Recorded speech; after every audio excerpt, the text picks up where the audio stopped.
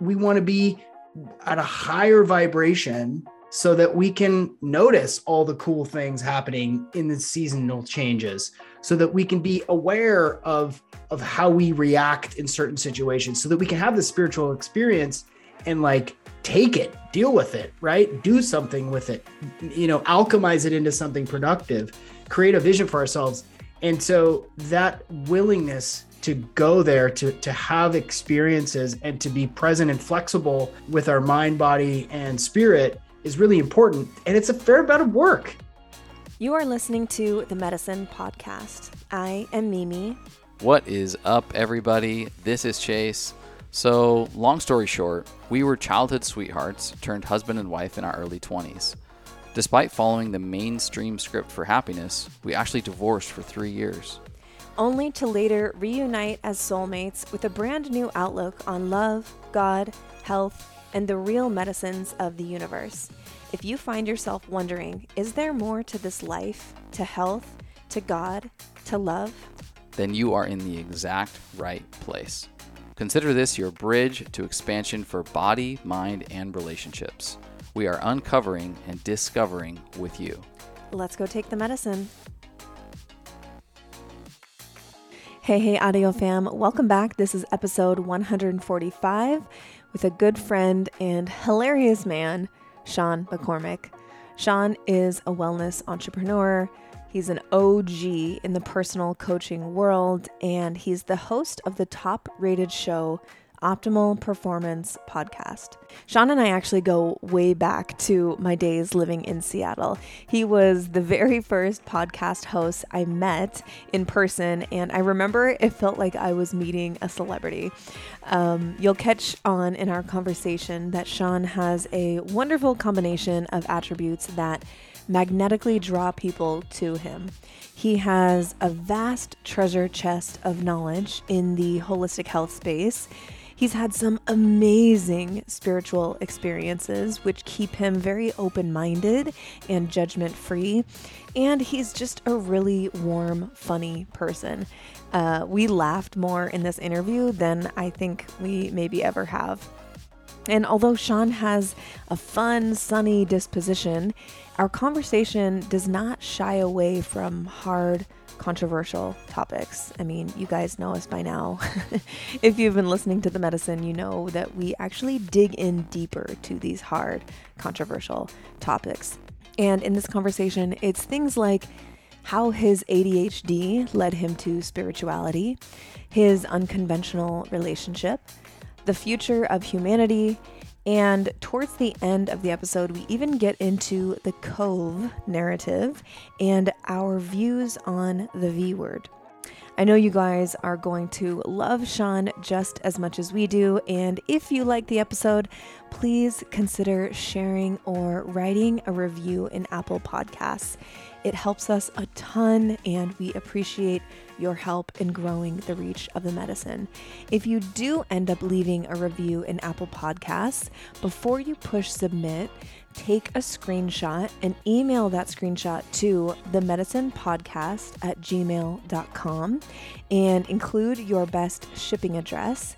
And just to show our gratitude to you, we actually send you a thank you gift. I write a personal card to you because it means that much to me. So we include as the gift brands that we talk about all the time. Could be AHCC, it could be Mushy Love, it could be another affiliated partner that we love, but just know that it will be something that is definitely worth your time. All right, enjoy the episode, my loves.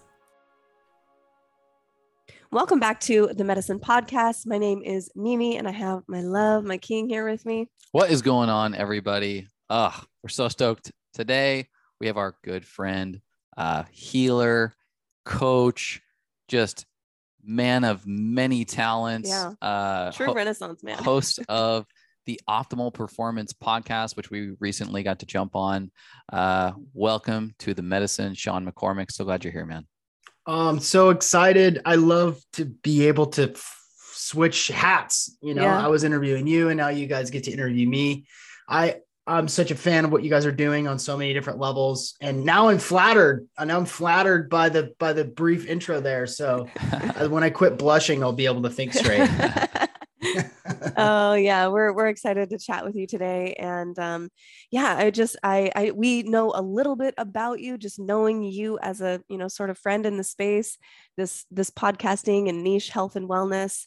But even before we push record, you're letting us in on different aspects of your life, and we're like, oh, okay, hold up, we gotta save this for the podcast, because you are truly just I can feel from you. And when I've listened to your podcast, and then when we were on yours, you're a very intentional human being. And I think that we all three share this value, this core value of, I'm never done. I'm never going to be done learning. I'm never going to stop discovering and uncovering these layers that are, covering my true self. And how can I, really dive into the depths of me? So it takes one to know one. And we are so happy to know you as one. Before we get into all things in your life and really excited to jump into some of these bigger concepts. The first question that we ask every guest on The Medicine, maybe you already know it, is, what do you love in your life? What aspect of your life do you love so much that you wish you could gift it to every human? Yeah, I saw that coming. The thing that I love about my life is the ability to have flexibility. And that, yes, I do not take for granted. And I'm reminded of it every single day in my role as a father, as a husband, as an entrepreneur and podcaster and coach and startup founder. Is I've worked, just like you mentioned earlier, really intentionally for now, 12 years without a boss, without anybody to be accountable to. And I made that choice right as my Saturn was returning to get out of my cushy, overly paid sales job for a corporate multimedia company, to start float centers, to start sensory deprivation tank centers. And that really sent my life in a totally different direction, where I had way higher levels of accountability, but I had way higher levels of flexibility at the same time. So I could screw off any day I want. I mean, today I could, but there are higher consequences for that too. So it's this intentionality of how I want to live my life and how I want to serve people, how I want to create value in the world, coupled with this flexibility that, yeah, you could choose your day every single day. And I know how unique that is, because so many folks work in jobs and get paychecks as employees. And that is, I understand that that's really, really important for a ton of people. Entrepreneurship isn't for everybody, but that level of flexibility that I have is something that I absolutely love and I never take for granted. Yeah. Here.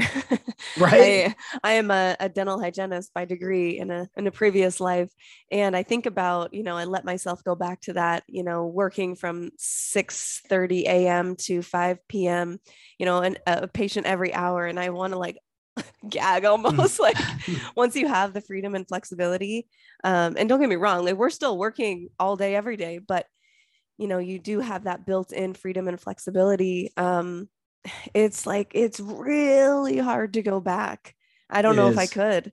So I totally feel you there. And navigating that balance between structure, but also creative freedom, and almost ensuring that you're structuring in freedom and flow and creativity into this lifestyle. Even someone like myself who's always been an employee and still am, I still am a W-2 employee for a particular company, but now jumping into entrepreneurship, I almost hyper structure my entrepreneur role. And it sometimes hurts my effectiveness because it's so much more of a creative process when you're wearing an entrepreneur hat versus a W-2 employee hat. And so building in that sort of balance between, I need to take these, tools of scheduling and calendarizing my life and building protocols and rituals and procedures.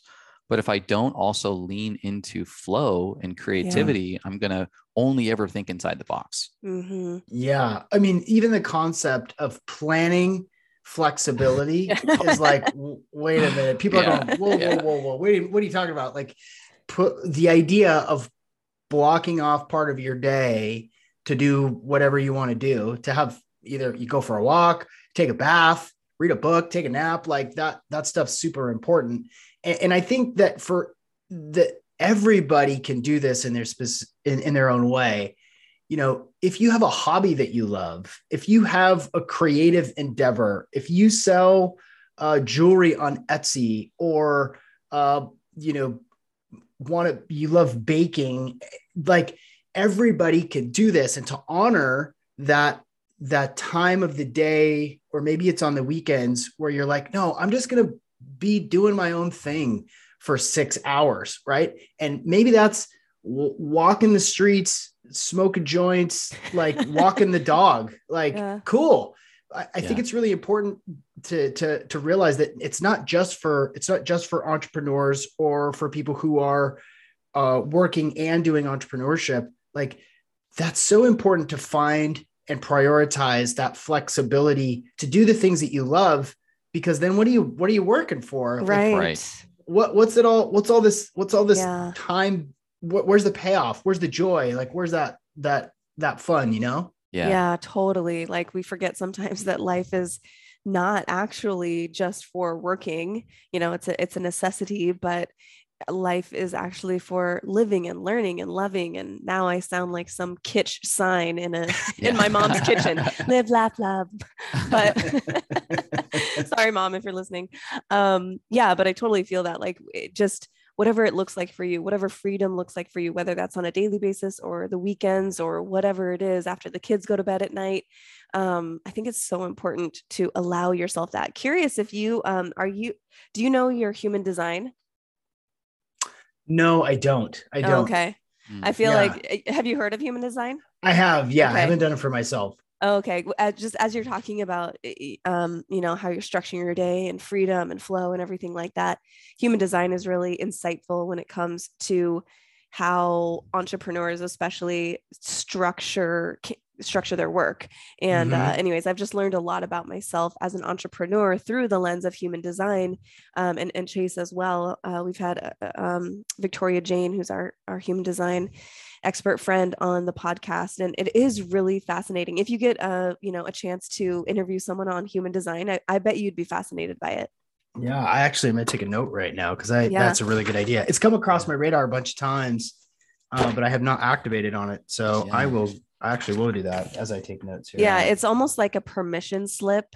For me, we get in this game of comparisonitis, and just learning about your flow of energy and where it comes from, and kind of like your authority. Like, how do you make decisions? How are you a hell yes versus a hell no? Like, is it an emotional? Is it sacral, like in your gut, or is it open? Like, there's so much to it. It can be a little bit overwhelming, but it was definitely a permission slip for me, learning about that and just kind of allowing myself more flow within my entrepreneurial day through the lens of human design.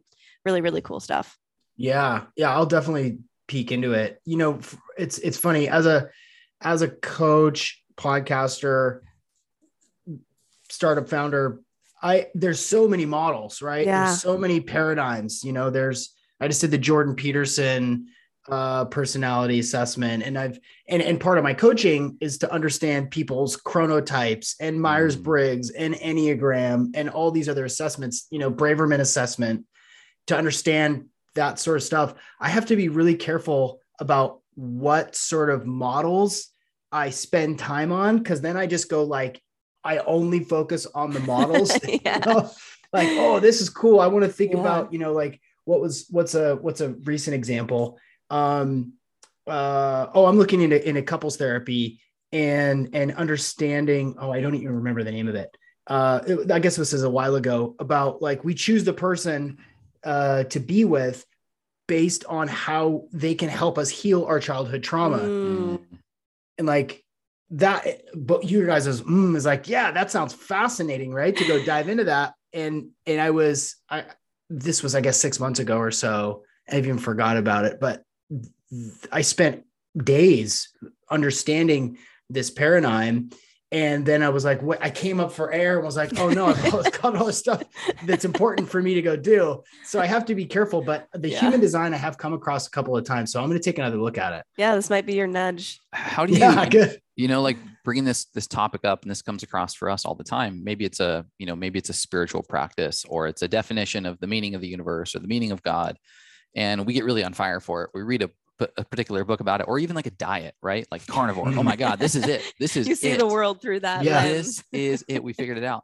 But there's contradiction, because there's somebody else who's highly intelligent. There's somebody else who's highly spiritual. There's somebody else who the fruits of their work are also showing up and have manifested into something that's really, fruitful for them. Yet they contradict each other. Yeah. And so we're sitting here with information overload. How do you navigate that in your work? We're talking about personality tests basically, but this is transferable to every lane of health and spirituality and mindset. How do you navigate through a world of sort of chaos, all good chaos, but contradictory at times? Yeah, that's so good. That's such a great question. You're right. And carnivore is such an on the nose example. Are you guys experimenting with it right now? I've experimented with it. I know I haven't. Yeah. No, I love it. Yeah, I do too. I do too. I tend to eat animal based with some fruit. Now I've been doing that for a while. Yeah. It's tough because not only are we different now than we were yesterday or 6 weeks or 6 months ago, our bodies need new things, right? We need more sun. Clearly I need more sun. I need maybe more downtime, more recovery time. And so when this next thing comes up, sun in your beehole or right. Like, there's so many things. It's like, well, what's I think it's just an openness to explore it a little bit without attaching to any sort of outcome, without identifying your personality around it, without going full in and just getting lost into the carnivore lifestyle. Or, for me, there are certain topics in culture there. And we need to get into that, but I'm very skeptical of, mainstream medicine. Medical freedom is a big thing for me. So I spend a lot of time thinking about it, reading about it, but I can get lost there and forget to address other aspects of either myself or my family or my business or my spirituality that also require a fair amount of time and attention. So within these sorts of movements or trends or topics that I get really excited for, I have to catch myself and open up to it and explore it a little bit without fully committing it or making it a part of my personality. Yeah. Identity. Yeah. And luckily, my wife is the polar opposite of me in so many ways. And so she's a really good litmus test for BS. And she'll say like, hey, like can we talk about something else? Because you're doing it again. And okay, cool. So I have the luxury of having that sort of interplay for someone to check in with, that I trust their judgment. Yeah. A little bit of an anchor. Sometimes, depending on, like, Chase and I will read a book, we read in the evening to each other a few nights a week instead of TV. And depending on the book that we're reading, we can blast off together, which is also like wonderful. It's wonderful in its own way, but I see the value in what you're saying, that she sort of anchors you maybe one foot on the earth while you've got, your head like in the fun, existential clouds or whatever. Yes. Yeah, I would say Definitely. that's definitely valuable to have. Speaking of the existential clouds, what are your views, if you don't mind sharing? What are your views on God? What are your views on the divine? Do you subscribe to any unique philosophy or epistemology? Just curious about how you look at that. Yeah, I believe that God is a force, right? It's a force, and God is a part of all of the things that we can sense with our five senses, and also that we cannot sense outside of those five senses. I it's interesting because it's come up more and more frequently. I was raised non-denominational, went to church sometimes, and my kids, because of kind of where we live and the school situations, my kids go to a Christian academy, and so we're talking about Jesus fairly frequently with my 6-year-old daughter, who is like singing constantly at the house, Jesus songs. And for me, it's like, oh, this is a little different because I don't really think of myself as having a relationship with Jesus. And yet it continues. And so it has brought up some interesting conversations around the dinner table at night. The four of us, my wife and 2 kids, if you count the dog, kind of hanging out underneath the table, waiting for, peas to fall. There's 5 of us, but we're having conversations about religion. We're having conversations about who Jesus was or wasn't, he wasn't born on Christmas Day, December 25th. And the kids were like, what? And now we're here around Easter and having to explain these things. My son is interested in like the Greek gods. And so we're talking about the Greek gods, and we're talking about Odin. And then we talk about Taoism and Buddhism. And so my feeling is that God is a force that is moving through all of us in all things, at all times. And there are lots of other subtle energies, entities, which are non-physical, that are also participating in this cosmic drama unfolding every moment of every day.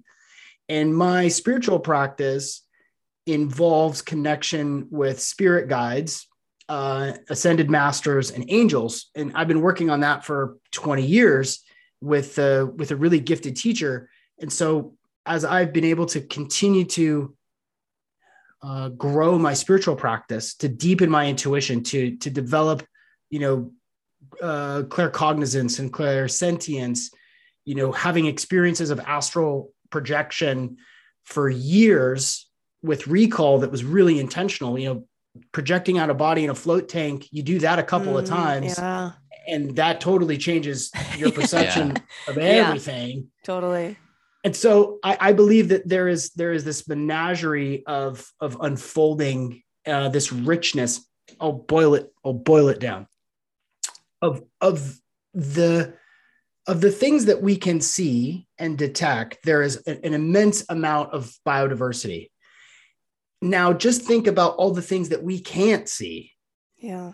Go down to the jungle and spend some time in the Amazon, and you're going to be exposed to millions and millions and millions and millions and millions of different things that you can actually measure. And think about all the things that you can't measure. There's even more richness of subtle energies, of presences across dimensions that we have no idea of yet. Yeah. So that was really meandering. I hope that. No, I love it. I mean, that's the point, right? Is like spirituality is sort of meandering. It's, the microcosm and the macrocosm of like, I'm just trying to figure it out, and I'm on this path now, and I'm talking to this guide. And then so we have much of the same, similarities and alignments with you. Just, we talk about all the time. We kind of just ask each other once every 6 months or so, not on any sort of schedule, but like, what do you believe right now? I love that. It's really, I think it's good, one, to check in with yourself, where it's like, sometimes the answer is like, I don't really know. Here's what I'm feeling. Here's what's resonating with me right now. But I don't know exactly if I believe this to a T. And just allowing this sort of freedom within ourselves and the relationship is certainly something that was not practiced in part 1 of our relationship. And man, it's such a gift. And so I'm listening to you, and I can feel like this sense of like, it's been a journey and a constant like uncovering, which is, it's so fun, right? Like you just light up with it, and you're trying to put words that are so limiting to experiences that you've had, even a float tank or maybe like a medicine journey or something like that, where it's like there really are no words. It's more of like feelings and experiences that you have, and we try to then put it in little boxes of sentences to explain to someone. Right. And it's really hard, but I thought you did a great job. And I think you need to, through religion, right? We're actually like Christianity. That's where we grew up.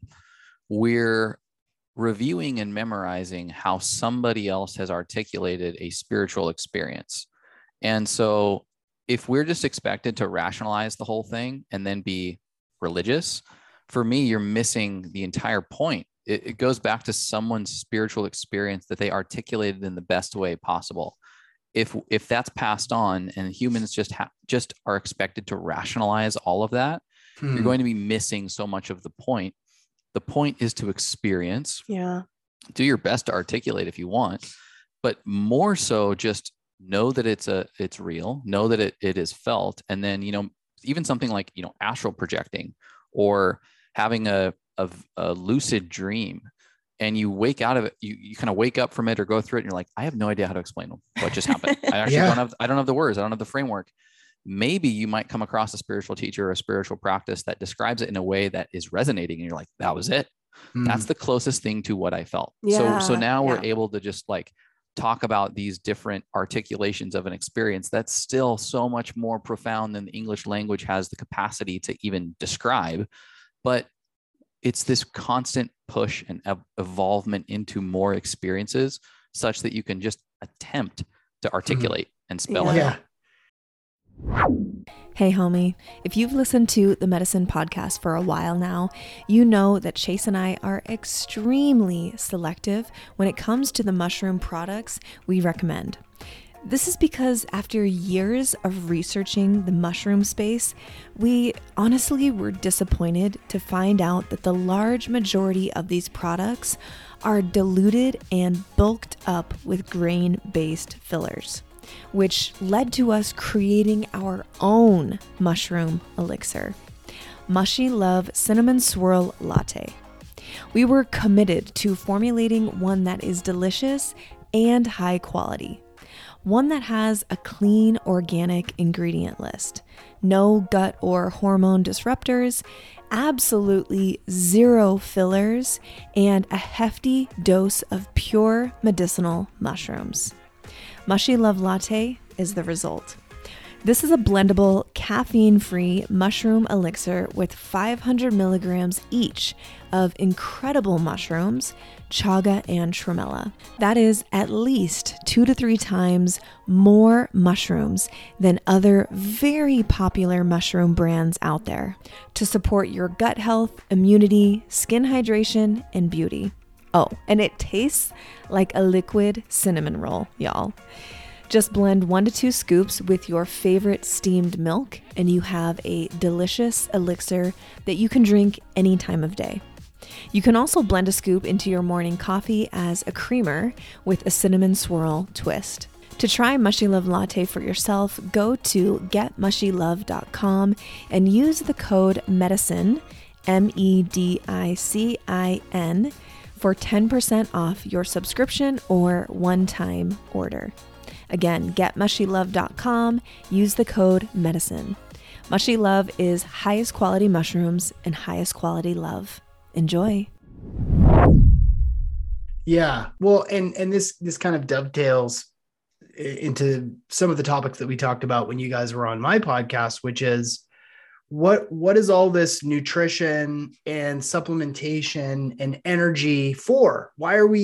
Is it to live longer, or is it to become more and more present to this unfolding of the universe in this incarnation that we have right now? It's like we want to be at a higher vibration so that we can notice all the cool things happening in the seasonal changes, so that we can be aware of how we react in certain situations, so that we can have the spiritual experience and like take it, deal with it, right? Yeah. Do something with it, alchemize it into something productive, create a vision for ourselves.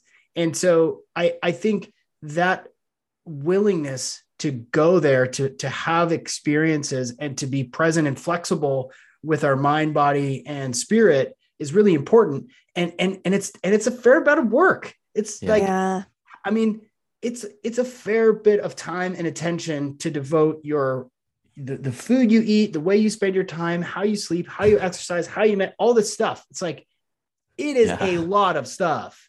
And the two of you and myself have been able to align our interest in performance and awareness and optimization with how we pay the bills. Yeah.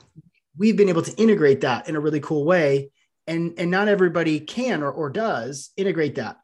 But yeah, I mean, you gotta stay peppy and positive because you're gonna miss out on all this good stuff if not. Yeah, you know? Definitely. Yeah. Chase describes it so beautifully as, we do all these things, and I think he mentioned it on your podcast when we were on there.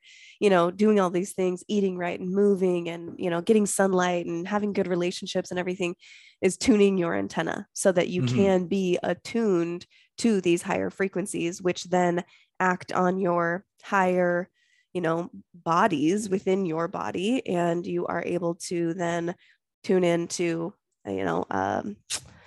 spirit guides, angels, things like that, and really just your own intuition, your true self.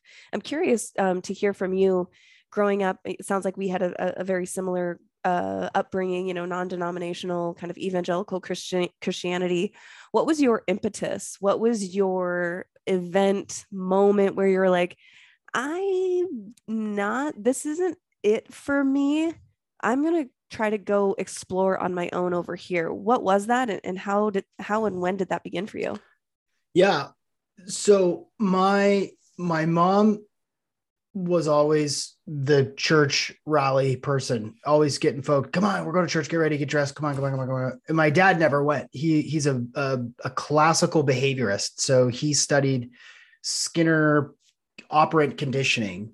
And so I had both worlds at my house. Mom was spiritual and religious, and my father was neither, very science-based, very, very grounded in data, and understands the world through the behaviors that we express based on external stimuli. So like pretty opposed thinking, but I had this awareness. The thing that really shifted my consciousness when it comes to the basis of reality or what's this all for was my folks decided to teach me transcendental meditation when I was 12. Cool. They learned at college, and at around the time, I was 12 years old, I was diagnosed with ADHD, but my folks decided not to medicate. They were going to find some other ways for little Sean to chill out for a minute. And so they taught me TM at 12, and I hated it. I hated every second of it. It was terrible. I mean, oh God, it was like the last thing that I wanted to do in the world was sit down quietly and observe my breath and recite a mantra. Zero interest in that. That's right. Like I would literally rather do anything else other than that. But they kept encouraging it. Like, you're bouncing off the walls, Sean, you need to go sit. That's what they say. You need to go sit. It's like, okay, go sit. I go sit and, grind my teeth and get frustrated. And it was about 6-8 months of fairly regular, not every day, but almost meditation, where I finally had that moment where I was not awake or asleep. I was just blissed out in meditation. And in that moment, I knew that I had a body, but I wasn't my body. My consciousness was somewhere else. And it felt so good and so familiar. It felt like, like something totally shifted for me. And it had nothing to do with deities, or it had nothing to do with sacred text. This was just me and my breath. And when I came out of it, I was super emotional, but I couldn't really make sense of it. And I didn't want to tell my parents that I enjoyed my meditation practice, because then they would make me do it more. So I just sort of sat with that and held that for a little while. And that actually had this profound experience for me, where I knew that there was so much I didn't know. Like, it couldn't be explained on a Sunday morning, and it couldn't be explained through ceremony or, or anything like that. It was like, no, this was just me and my breath and my brain and my spirit just doing a thing. And that was really kind of the basis. I think that's part of what sort of established my track back when I was 12 years old, followed shortly after by, a range of repetitious dreams. I'd have the same dream over and over and over and over every night for weeks on end. And it was so bizarre. It was the same thing. And I came to realize later that the being in this dream that it was having, that was basically saving me from Skeletor over and over every night, was a spirit guide of mine. Oh, wow. And that sent me on a path in my late teens, early 20s, when I was in college, looking into ascended masters and spirit guides and, other sort of Eastern esoteric texts. So that was honestly, the meditation was like the thing that really sort of changed my whole perception. Wow. Cool. Dude, that is freaking rad. Like, I'm just like stoked on your life. That is really, really rad. Seriously. Like, it makes me want to, like, if we ever have a child, like from a very young age, like teach them about, we will be anyways. Yeah, but what's so cool is that you got to experience that through the meditation, through these dreams, before you essentially like studied it in great detail. I think that there's now in the world that we live in this, like, how to astral travel in 10 steps, like, look it up on YouTube. Like, here's the guide or the course to having lucid dreams. And there's this super masculine approach to, like, I will learn how to do this and I will study it and I will memorize everything. Yeah, yes. I will achieve this spiritual experience. And so I think what's so cool is to be able to experience it, embody it, and go, WTF. Yeah. I don't know what that was, but then be able to then apply the knowledge. We rationalize, we get too far ahead of, like, masculine thinking gets too far ahead of the feminine experience of it. And so we get to a point where you can study and read all the books you want. You can come up with all the definitions you want, but it's not going to mean anything. It's kind of like when I studied finance and accounting, I learned all of these things in school and memorizing them. I had no freaking idea how they worked in the real world. When I got out into my professional career, I'm doing things brand new. I feel like I'm learning them for the first time. And there were moments where I'd be like, wait, I think I learned the theory behind this, but it's nothing like it actually really is. And it's because we just all get pushed into memorizing something before actually having the context to put that, framework up against for real understanding. And so I love where your life shook out in this sort of experience. Now let me go learn it. Experience, let me go learn it. I think that's really important for people to take home. Experiencing it and then learning or realizing later that, like, oh, this is a thing. Oh, what I just did with me. I mean, you basically, it sounds like, I don't know if we can quantify it, but it sounds like you had like a mini little, like the feeling that you have during breath work where you leave your body and it's almost like a DMT like experience where your brain is releasing something and you're in this sort of blissed state. And I love that you said that. That's something that I feel like some people never really truly figure out and embody or understand, is that we are not our body, that our body is this beautiful, like intelligent vessel that carries us, inside, or maybe we're carrying the body, but that we are not our body. And learning that at such a young age and having like a very visceral experience of that. I mean, man, what a gift at a young age. Were your parents supportive of you in this, or how did they respond? It was just a way to get me to shut up and sit down and stop, smashing furniture, like it was a utility for them, for Sean to just go into the room sit on the pillow and do the Sean, you need to go sit. Like, go sit. So for them, they realized that whether I was meditating or not, whether I was meditating right or not, I was out of their face, for a little bit. So there was an advantage to that. And then over time, I began to do it on my own. Yeah. And I think that's when they knew, like, oh, okay, he's actually getting a lot out of this. And that was fairly early.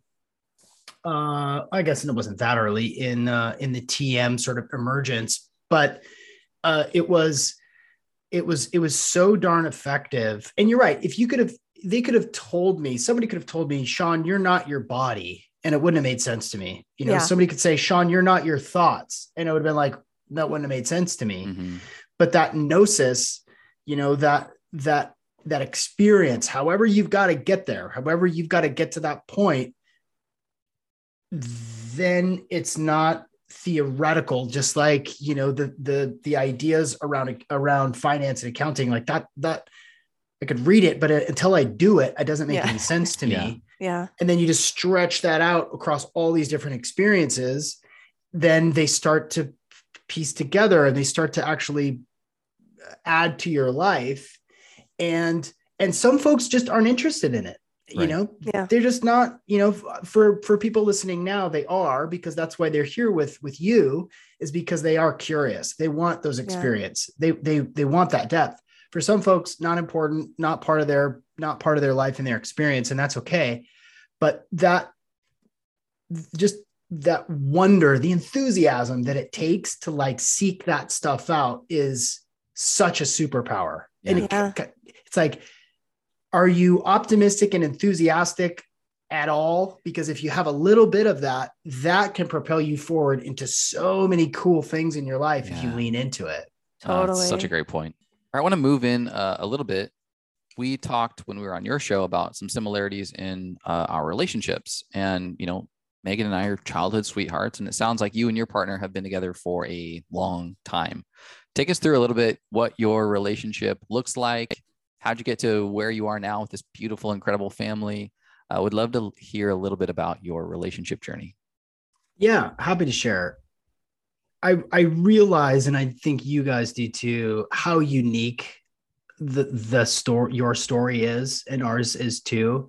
It's sort of idyllic and old fashioned, in a lot of ways. And so oftentimes when I tell the story of my wife and I's relationship, people are like, oh, that's so cool. That's so sweet. That's so great. And then they're like, like so gaggy too. And it's both. I actually, I got to figure out which details are most interesting. I went to a different middle school than I should have. And so all of my friends were at this other middle school. And before freshman year of high school, I went over to my best friend's house and we were looking through his yearbook, scoping chicks for freshman year, because we're going to be high schoolers now. Totally. And I'm like thumbing through, and I was like, oh yeah, Jennifer Johnson, or Valerie Benedict, and then I was like, or Layla Autry for sure, and my buddy's like, nah, she's not, don't even try, like she doesn't date, she doesn't have boyfriends, it's not her thing. I was like, what does that mean? He's like, well, it's just not her thing. She's Muslim, she doesn't date dudes. That's not. And I was like, we'll see about that. So like, even before I met her, I saw a picture of her and she was on my target list for girls that may be lucky enough to be my girlfriend. And then I met her and got gum from her every day at lunch with her and her friends. And eventually walked up to her and I just said, I think you and I would make a really good couple. And she's like, yeah, me too. And then I said, well, so are you my girlfriend now? And she's like, yeah, I guess. And then that was it. That was May 22nd, 1998. And damn. That's the rest is history. the evolution of our life, fast forward now, we're 38. We got together when we were 15. We went to the same college together. After college was really the hardest thing. She doesn't drink and doesn't smoke. She doesn't do substances, never has, and likely won't.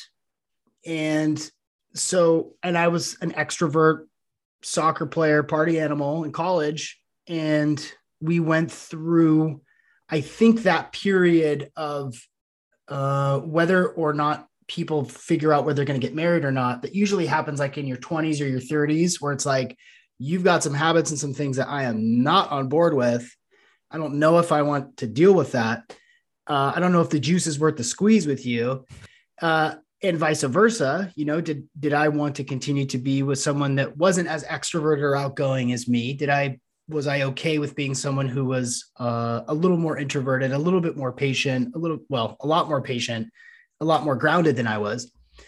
And we decided that we wanted to be together. We wanted to stay in love and stay in connection. And now we've started businesses together and had babies together, moved a couple of times together. So I think I realized around 18 or 19, after we had been together for a couple of years, that I was going to do whatever it took to be with her. Mm. And that was to check my own shit and to slow down sometimes and to not be such a, meathead, and to honor her process, however that looked, forevermore. And now, I mean, our life and our lifestyle is all intentional, all by design, all the time. She quit working her job a year and a half ago to be a stay-at-home mom, and our life is every single day fully intentional. What do we want to do today? What are we going to work towards? We have the hard conversations.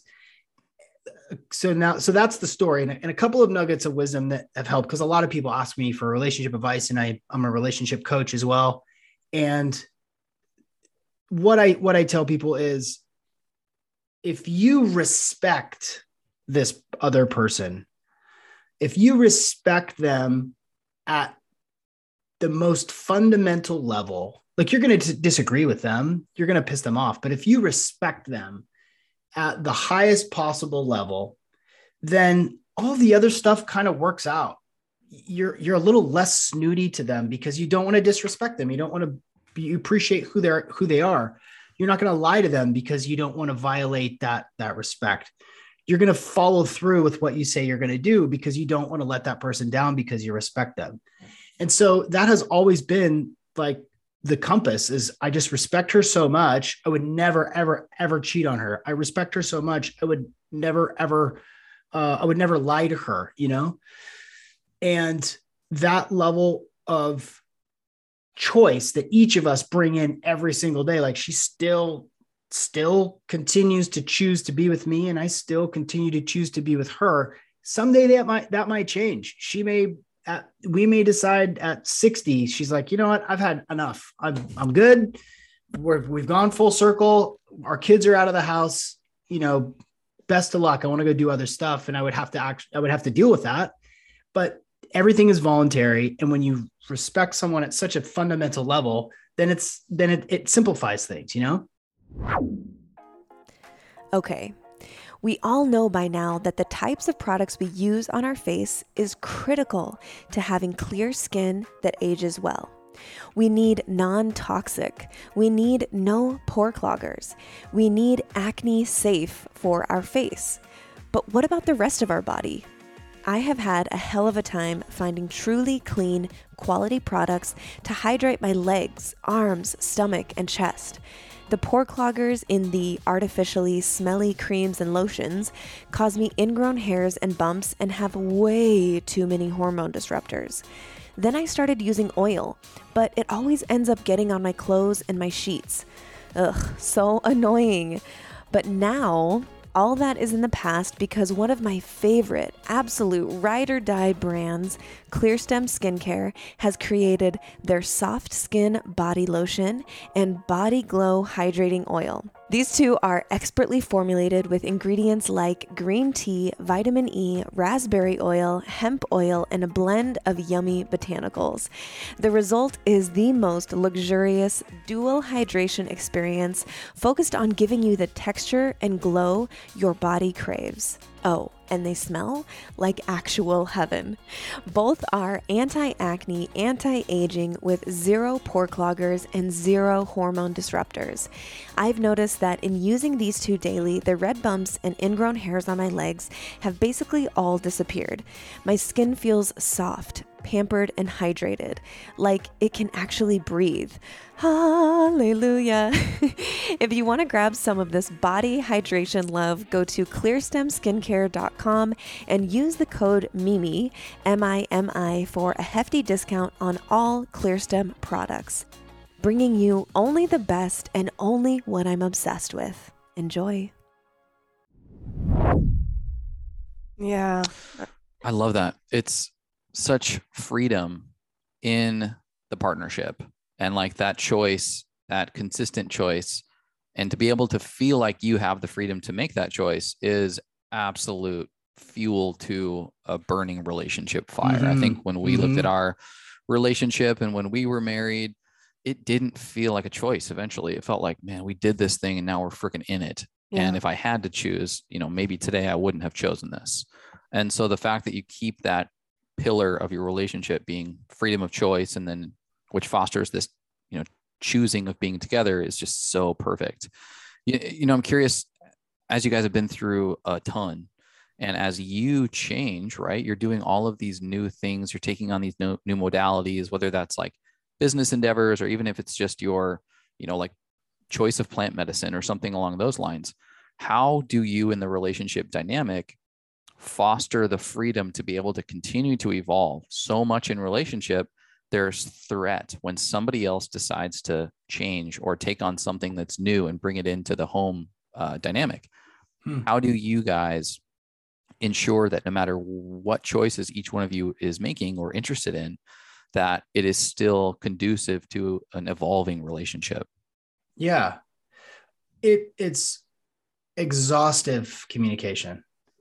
I mean, it is like exhaustive. Never too much communication. Yeah. I mean, it has to be. It is the only way through hard times. It's the only way to get clear on what the other person's dealing with. It's the only way to process trauma. It's the only solution is communication. When I get inspired by something, a business idea, a trip, plant medicines, that conversation around that, it has to come early and often, and it has to be repetitive to work all the kinks out. Why is this so important to you? Tell me, really help me understand why this is so meaningful.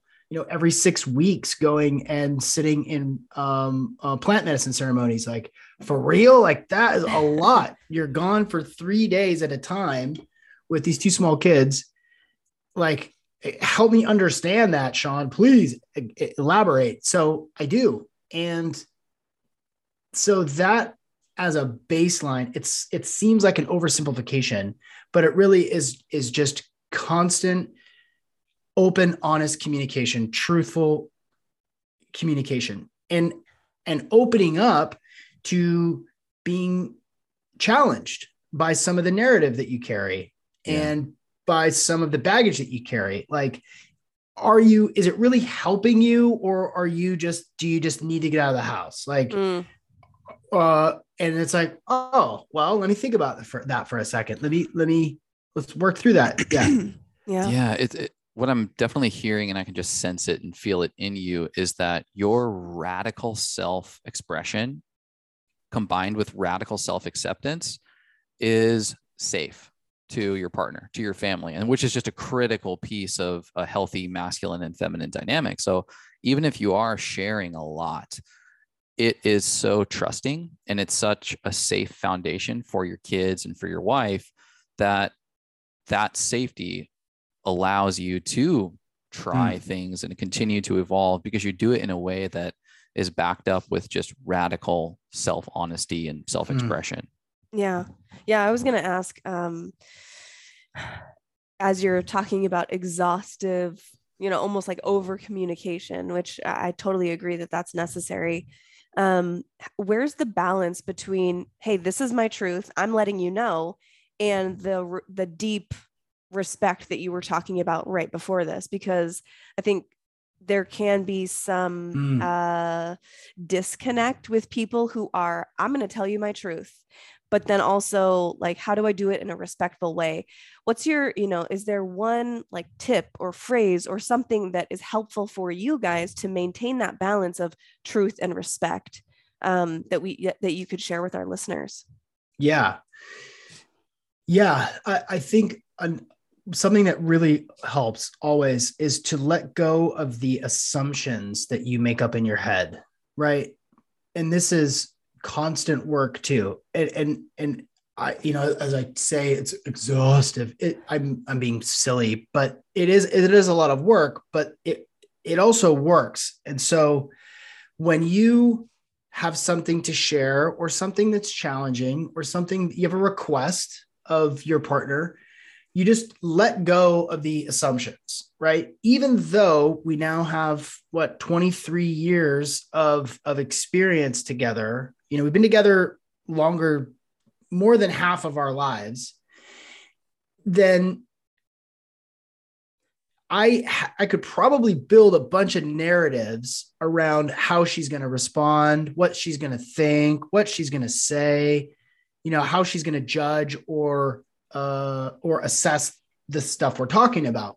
And when I go into a conversation, or when we have an interaction together where we're dealing with something that's, that's challenging, or that needs some attention and time, is when you let go of that assumption that, oh, she's going to be upset, or she's going to say this, or when I ask her to do this one thing, I have a request of her, I just know she's going to be pissed off, or I know that she's going to be resentful. If I just let go of those assumptions and let it play out almost like improv, it's like, I'm going to try this. I'm going to say this thing, walk with me here. Yes. And we'll just yes and our way through these things together. Doesn't make it convenient or easy, but that I'm not placing any boxes around our conflict, or around our family planning, or our schedule, or, decisions to move to Texas or not. Like, I'm just letting go of those assumptions, and we're just having a real open, honest, present conversation together. And that goes a lot of different ways.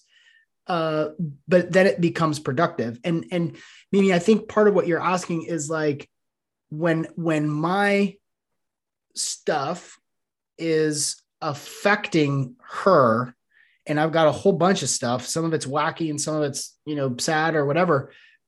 How do I honor the fact that this is impacting her, whether I want to or not?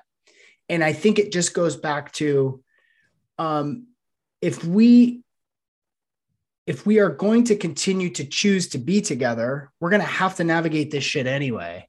Mm-hmm. It's sometimes it's going to be sticky or awkward, but we're making this choice consistently. So yeah, we're going to have this weird conversation about, my brother, or we're going to have this weird conversation around, what the kids are doing, or something that's irking me, you've been doing lately, that's really just kind of getting on my nerves. We're going to just have to gracefully move through this conversation and have the trust and faith that we're going to be okay at the end of this conversation. Yeah, totally. I hear when you're talking a lot about assumptions, and we speak about the same thing in maybe a little bit different terminology, but we have this phrase that we use when needed. It is, the story that I'm telling myself is, and it's a way to get, to air your dirty laundry, all the weird stories that you're telling yourself, all the assumptions that you're making. The story that I'm telling myself is XYZ. Is any of that true? And it's such a fucking permission slip to just be like, this is what's in my mind. I'm admitting in this sentence that it could be just a story. And it's like, it's so relieving to your partner as well to hear that, like, oh, you realize that this could just be a story. Yeah. That's so great. I don't have to convince you. Yeah. I'm just telling you option A or option B. Is this true or is it not? Oh, it's not true. Oh, God. Yeah. Great. And then you're both sitting there relieved rather than playing out the stories that you've built in your mind. We all do it. We all. And you have to have, the other person has to have the courage when the story is true to say, you know what, there is some truth to that, because that is your opportunity to like march through the mud and the muck and the blood and all the bullshit, is to say, like, you know what, there is a little truth to that. Part of that story is true. Here's how it's true. Thank you for bringing that up, because you got it takes a lot of guts to actually do that. But then you're moving through it together, you know? Yeah, absolutely. I think that's such a superpower in relationship.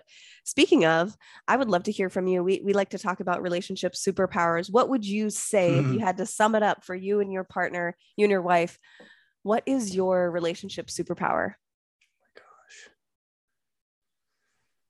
Oh, let me think about this for a second.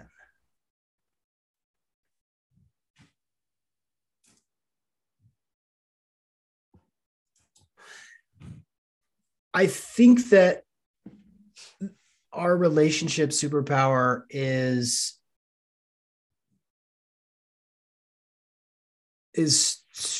strength. And it's tough because I immediately start minimizing it in my mind. It's like, well, are we that strong? Well, we haven't had to deal with like civil war. So are we that strong? You know, like there's starving kids in Africa. Like, is our relationship really that strong? So it's funny. I say that, and then I immediately like, we've got it pretty good. Let's not ignore our whatever fortune or privilege or whatever. But maybe it is good because of your strength. Right. Yeah. You know? Yeah. Like, we just went through a global crisis. I think that's on the level of civil war. I agree. Yeah. Yeah. I think that, you know, similarly to your guys' story, like, you're just such different people than you were when you first met and when you got divorced, and even when you got back together. Like, you're different people. And my wife's and my ability to, you know, start businesses. We went through this really traumatic 18 months where we were sued by a business partner. It was like the most stressful 18 months in our lives. And in the midst of that, we bought our first home and had another baby, and, you know, put on 10 pounds of lean muscle mass. And, you know, like, so the fact that we can find strength in each other, and that we can build towards something, you know, to move out to an island on land to become more self-sufficient, was a pretty bold move right in the very beginning of the COVID mess. And I think it also extends to the strength that we are for our families too. Her family on her side, the family on my side. Like, we are a pillar of strength for our friends and our family and our kids, because we do the work, because we keep doing the work, you know? I love that. It's so great to be, and you don't have to convince or convert or anything. You can just live by example of what a healthy, conscious relationship looks like. I love that. I was just going to say, like, we definitely want to move into some, because you are so talented in so many ways. We definitely want to throw some just like random questions about health, about where the world is at, just by you, because I'm so curious as to what you think of these. He's ready. Ready. You know, you mentioned you moved to an island, and you're like all about like being, you know, self-sustaining and just being able to provide for yourself.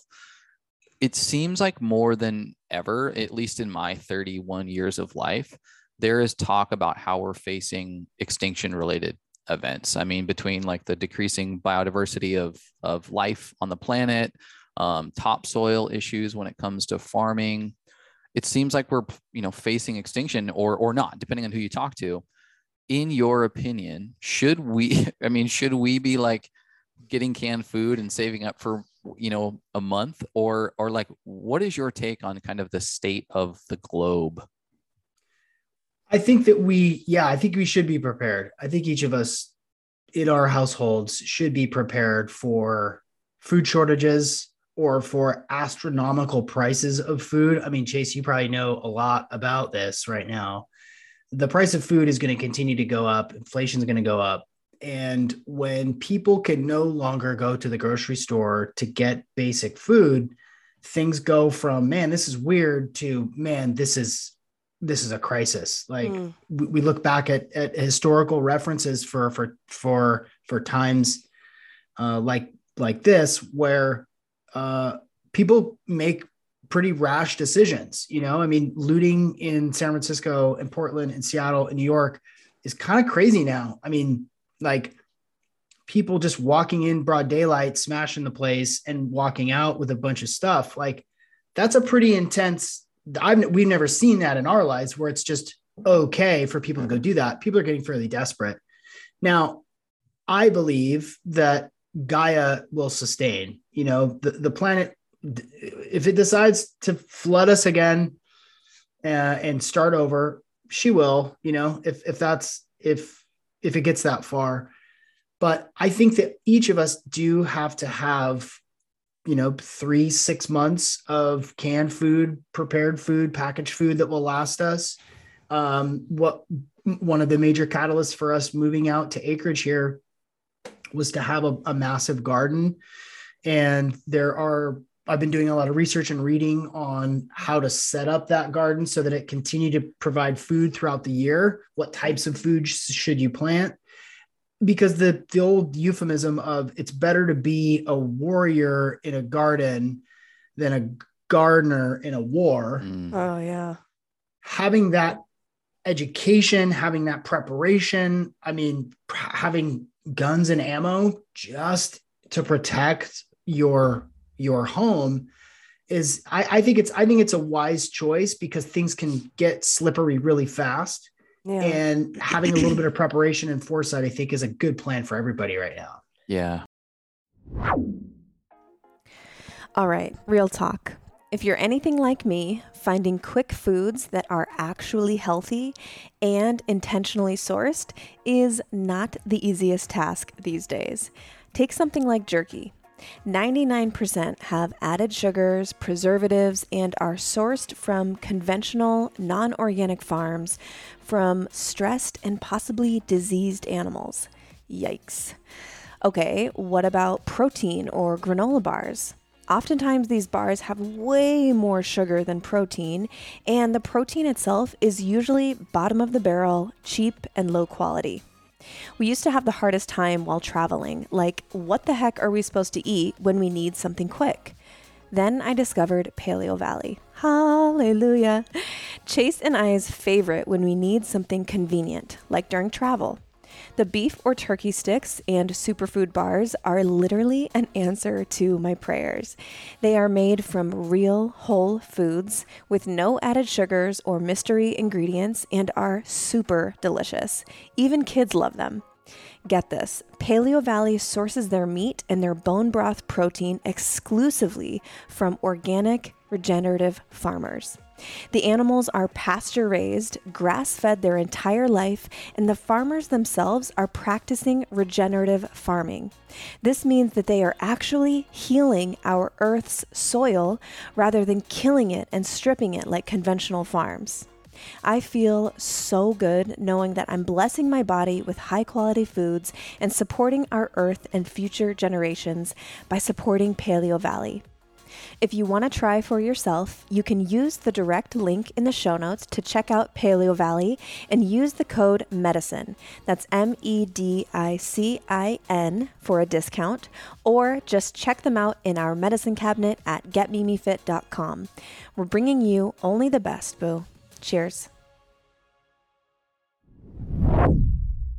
Yeah, it seems like one of those things there. It's like, it doesn't hurt to just it's better to have it and not need it than need it and not have it. That's like the phrase that's locked into my brain from my childhood. My mom, she's usually talking about like me taking a windbreaker to school, not, 6 months of food ready in your spare room. I love that perspective though. And it's really great to hear. I just don't know if people are talking about it enough. And so I appreciate that context. Social media and technology. You obviously have a business that's digital in nature or multiple. How do you, and there's been so much about how we're all, subject to the algorithms of the world and it's creating divisiveness and technology addiction, but how do you navigate social media and technology and ensure that it is a tool and not that you are the tool? Yeah, that's hard. That's so hard. I know you two know how hard it is. The way that I see it is it's a means to an end. The joy doesn't come from posting and scrolling. The joy comes from what posting and scrolling provide you with. If it's branding, if it's converting interested people into clients or customers, that's where the joy comes from, is the downstream from the tool. Like I don't love marketing. I really don't. I don't like thinking about pixels, Facebook pixels. I don't like thinking about, I don't even like thinking about podcast analytics. Part of that is like shadow work I need to do about becoming more organized and, stepping into my fullest expression of myself. Cause I'm not particularly organized and I don't take a ton of joy out of thinking about marketing stuff, but it is absolutely essential. It's critical. So for me, what I try to keep in mind is what is this doing for me down the road? Does me posting this thing do anything for myself down the road? Does me sharing this opinion, and I don't know how much of my stuff you've seen over the last couple of years on Instagram, but I've been super outspoken against the COVID narrative. Mm-hmm. Yeah, I'm super outspoken, medical freedoms. And so that can consume a lot of my bandwidth, a lot of my time and attention and emotion, because it's the hill I'm willing to die on. Right. Yeah. I chose 2 years ago that, yes, I'm not getting vaccinated. My children are not getting vaccinated. The masks are bull. This is just follow the money over and over. And I've been posting about it for 2 years, and I've made a bunch of predictions that have come true. And I've also lost a lot of friends because of it. But I believe so strongly in natural health and medical freedoms that this is the hill I'm willing to die on. So I can get stuck in that. But for me, that is an expression of advocacy that I'm willing to continue to beat the drum on. And because I don't have to answer to anybody except for my high school buddies or my grandmother is my biggest critic. And she loves me and I love her. And we have this amazing relationship. But my grandma, she goes hard on Facebook. Every time I post something about mask data or, children in schools masking, she is the first person to comment, "You're full of it, Sean. You don't get it. This is important. We need to," and then we see each other in person and it's like all good, So for me, it's like, it's a means to an end. Where does this take me? Where does this go? Cause I can get kind of lost in the weeds. So it's like it's an everyday kind of thing. Yeah. God, it's it just sometimes feels like a wave, like an involuntary wave that just whisks you out to sea. And then 15 minutes goes by and you're like, where am I? What year is it? Yeah. And, right. It's certainly like our business is, intertwined with Instagram. And a month ago or so now, I took a week off just for my sanity. I just needed a week off, completely off. And the first day it was weird, but then after that, it was like, it felt like shackles were off of me. And I love interacting with people. It's such a beautiful tool to be able to be friends with someone from across the country and to tell, people all over the world about AHCC and, mushrooms and, our podcast and everything like that. I realize there's such beauty in it, but it does feel like it's got you like this sometimes, or I'll speak for myself, where I think it's something that I'm going to need to do for myself, like once a quarter, take 5 to 7 days off just completely, so that I can keep checking in and know that it is a tool that I'm using for our business and for connection. I am not the tool. Yeah. And, we might lose a few conversions. We might not make as many sales that week or whatever, but it's like my sanity is more important to me than a few extra follows and likes and clicks. I really respect what you're saying. And just having that awareness sometimes is the first step. And it's hard to have that awareness of, am I getting too deep in this? Am I putting too much of my energy towards this thing, even though the thing is a good thing to put energy towards? And especially just with what's been going on in the last 2 years, I've had to check myself a few times, because you get down these rabbit holes and you're like, but this is important. And it's like, so it's sunshine and just detaching from the screens for a little bit. I totally love that. Well, while we're on the topic, last question from me. What is an unpopular opinion that you maintain? You've already shared a few of them in the last question, but what would be, I just have this feeling, this sense that you have a few unpopular opinions. Can you share another one with us that you're comfortable sharing? Yeah. Flat Earth. No, just kidding. No, just kidding. I was like, okay, damn, we're going there. No, I am not a flat earther. Not a flat earther. I've looked at it, but I'm not. We've looked at it a little bit too. Watched a little bit of a documentary, and it was like, I can't get on board. But if you're anti-vax, you're automatically a flat earther. Right. So, yeah. It's true. We've actually been using the phrase, which I prefer as opposed to anti-vax, because I don't consider myself that, but vaccine free. Like I'm on purpose vaccine free. So I like that terminology better.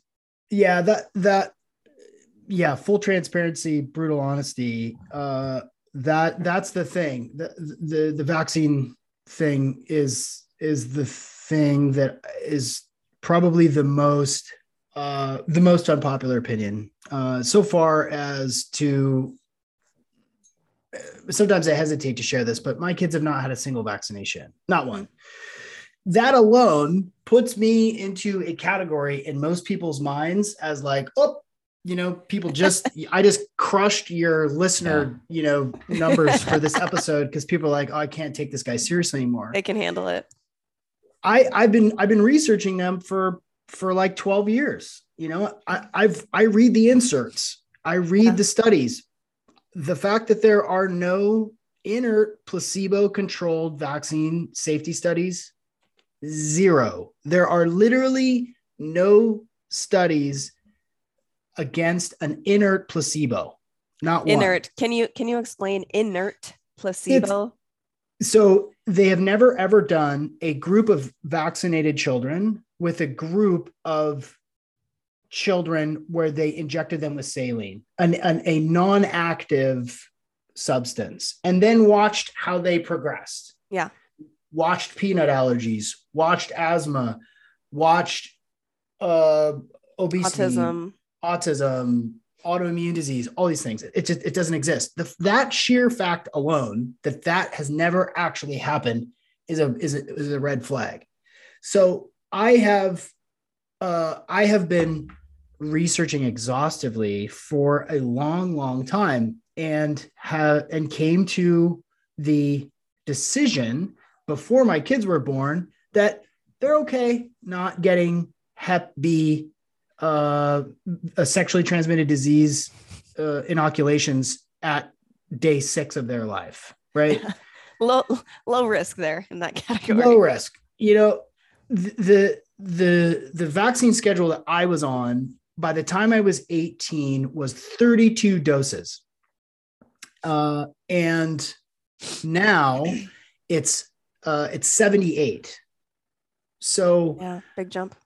From 1983 till now, it's doubled. And you have to ask, well, is that making us healthier? Are we healthier people? Is the United States and the Western world no? The fact is that since the 80s, our health outcomes have plummeted. So, and I've done episodes with Del Bigtree, Holler, from ICANN, the Informed Consent Action Network, and Alex Zek, who is an outspoken advocate for health freedoms. We should be able to make our own choices for what goes into our body. It is my body. It is my choice. I get to choose whether or not I get injected with stuff or my children. So that is a fairly unpopular opinion. It's not taken lightly, and it's come with, hundreds and hundreds of hours of research. Now, if we go to Africa one day, we're probably going to get the malaria shot. Probably, in fact, I don't even think you can go in there unless you get it. There are some instances. Here's my big thing with vaccines is like some vaccines work for some people and some vaccines harm or kill others. And we just know that now. And so when COVID kind of came out and people were, doing what they've been doing, either getting enthusiastic for the vaccine or not, like I was informed as to, what some of the risks are. And so I'm skeptical. And so that has become a division for me, for some of my friends and family. But it's okay. And we should all be able to make our own choices. And I don't fault people for doing it. Like if you want it and you think, and you're going to feel better getting it and you're going to feel safer, then go get it. It's okay. There's no judgment attached to it, but I should be able to make those choices for myself. So I'm sorry you asked that one, Mimi. No. You know what? We're never going to stop just having open dialogue. That is a critical freaking ninja life skill, to be able to have dialogue with people that may or may not agree with you. You may or may not agree with them. But like at the end of the day, it's like, I still love you. And, we're aligned on so many things. So there's no like disagreement happening between us. But if there is someone listening where they're like getting a little triggered or their skin is getting a little itchy at what you're saying, it's like, hey, maybe that's something to look at, Yeah. We should be able to have these conversations. And I don't care who you are, which side of the debate or argument or whatever you're on, pro or anti or somewhere in the middle. You cannot deny that there has not been open dialogue about this on any public platform. It has been one way. And I think for something this huge that affects this many people globally, there should be open, honest, authentic, not fueled by money and dollars and power, but open, honest dialogue about something like this important. So I don't care who you are, where you land, that hasn't happened. It's just a fact. It's just a reality. And, something that I will just share that I love that Paul Chek put it this way, and it's how I am going to have conversations in the future, if it comes up with family or friends or whoever, is for proper science to be done. In any clinical study, you're talking about it, placebo versus the test group. There must be a control group. You're talking about the placebo group and the test group, the experimental group, for any true science to be done properly. So we are in a mass global experiment right now. Yeah. I am part of the control group. I am taking on that risk of not, being vaccine free. I'm taking that risk. I'm risking the virus or whatever, being vaccine free looks like, whatever that risk entails. You are not you, but the person on the other side of the table, you're taking the risk of having this experimental, drug. And we both should be thanking each other, because we are both in this experiment and we need both groups to see how it plays out. And I'm grateful to you, and you should be grateful to me that we are able to, go about this and still love each other through it. Like, this is proper science. So Yeah. I just loved that explanation. Who knows how it would be, what it would be responded with, but that's kind of how I feel. And it's the best explanation that I've heard thus far, where it's like, hey, let's just appreciate each other for where you're at in the global experiment that's going on. Yeah. It's a process. It's a process. Yeah. Well, before we wrap this thing up, got a couple of questions, a few questions we ask every Yeah. guest on the medicine. Medicine is all about finding what we consider to be the real medicines of the world. We love to frame it under, body, mind, and relationships. So we're going to ask you what feels like medicine for, body, mind, and relationships, starting with your body. Sean, what currently feels like medicine for your body? Sunshine is the biggest thing for me. I mean, when you guys know this, growing up where you did, here in Washington State, we don't have much sunshine. And now that spring is here and there's just a little bit of sunshine outside, I'm out there as often. The whole family is out there as often as possible in as few clothes, which is reasonable to get as much vitamin D from the sun as we can. So that is a huge deal. Like, it's funny, after we recorded ours for optimal performance, I went out and I was like, man, I just recorded this amazing episode. And I've told my wife about the two of you. And I was like, they're so tan. Their skin looks so good. They're both wearing tank tops. And I look at myself and I'm this like blotchy, pale, greasy mess next to them. And What? she's like, you're probably exaggerating, but no, you're right. We do need sunshine. We got to get out of here. But so sun is medicine for my body and my family's body more than anything else right now. That's Yeah, perfect. no, I used to love that. call, when we lived in Seattle, I was like, this is a city of vampires. It is. I can't do this. It is. Yeah. It's so funny now. We'll walk around the island. It'll be like 60 degrees and like partly sunny. And we're walking around with coats. We're like, oh, it's so cold. And we're such babies now, but we laugh about it because we're like, if this weather right now was in Washington State, people would be in their yards with bikinis on. Yeah. Like, true Absolutely. fact. Like, that is 60 and partly sunny is like, whoa, let's go to the Spring beach. break. Yeah, Yeah. spring break. Totally. It's so funny how it just changes. It just switches now. It has to be at least 70 for me to, feel completely free in the sunshine. But what about for your mind? What feels like medicine right now? What is medicine for my mind right now? Oh, there's so many things. I'm like looking around. I mean, there's all these devices and supplements, and sleep it continues to be the most important thing for me to think straight. Yeah. The bedtime routine is so insanely dialed now with infrared lights on my testicles, followed by saunas, followed by ice packs on the testicles, followed by CBD. And I'm taking this incredible product called BioPro Plus that is just like insane. It's insane for my sleep. It's so helpful. Like, yeah, I'm a pretty sluggish, lousy person if I don't get sleep, and my brain just doesn't function. I was going to say psilocybin. I was going to say meditation, but really sleep is so important so for fundamental. me. Yeah, it's such a boring answer, but so true. No, man, I say it all the time. Sleep is sexy. Well, and people ask all the time, like, oh, what's the best supplement for this? What's the best supplement for this? What's the best pre-workout? I'm like, sleep. Yeah. And I feel it, man. I struggle with sleep. And when I hit a good night of 8 hours, I wake up, I could conquer the world sober without any freaking capsule or powder. So it's perfect. Yeah. Lastly, what feels like medicine for your relationship or relationships? What feels like medicine currently? Yeah. Time, really, more than anything. An 8-year-old, a 6-year-old. We have soccer and baseball now. I'm coaching my daughter's soccer team.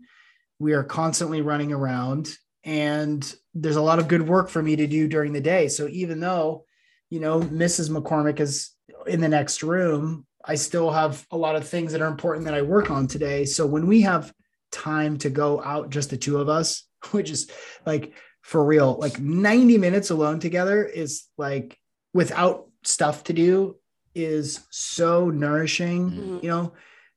Smiling and laughing and, being silly, or sometimes even just being in the same room quietly without saying anything is like so nice. Yeah. So time is really the big one.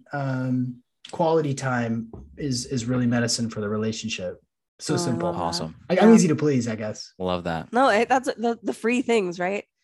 Time with your partner, sunshine, sleep. Those are all free things. And sometimes we lean too much into the fun, sexy marketing and capsules and powders and tinctures. And it's like, sometimes it's good to just go back to the basics and lean into the things that are free: laughter, sex, sunshine, sleep, water, all those things. So love it. We're so aligned. Thank you so much for joining us today. And I think I've laughed more on this podcast than I have in a while. And you're just such a joy to be around. And we're looking forward to anytime you get down here to San Diego, hang out with you a little bit, or we go up to Washington. It would be a blast for sure. Yeah. I'm coming in May. The whole family's taking a trip to San Diego. So love it. No, I appreciate, thank you guys for having me. The way that you guys show up so authentically, so truthfully, you're doing so many cool things. Immune Intel is so good. Holler. Can you get it? You just been on it about a week or so? It's about a week. Yep. And I'm doing the minimum two capsules once a day, because I kind of want to go into it slowly. Yeah. And I love it. It's really hard to describe it. I do feel more grounded. I do feel more present. I feel a little less inflamed. So I think you guys are doing so many incredible things. I can't wait to see where the podcast goes and the products go. An honor to be on here with you. Thank you so much, brother. Where can people find you? Obviously your podcast, social. What's the best place to find Sean? Yeah, you can find it all at SeanMcCormick.com. That's SEAN and then McCormick, MICK. That's the best place to go. Real Sean McCormick on Instagram. And then, the podcast is Optimal Performance. And I'm super open. If people have questions or they want to share something or connect with me, I'm really accessible. I love helping people, chatting, coaching, talking. I love it. So I'm here in service. Thank you for giving me a chance. Awesome. Thanks so much, man. We're so grateful to be aligned in this incarnation with you. Super fun. Yeah, likewise.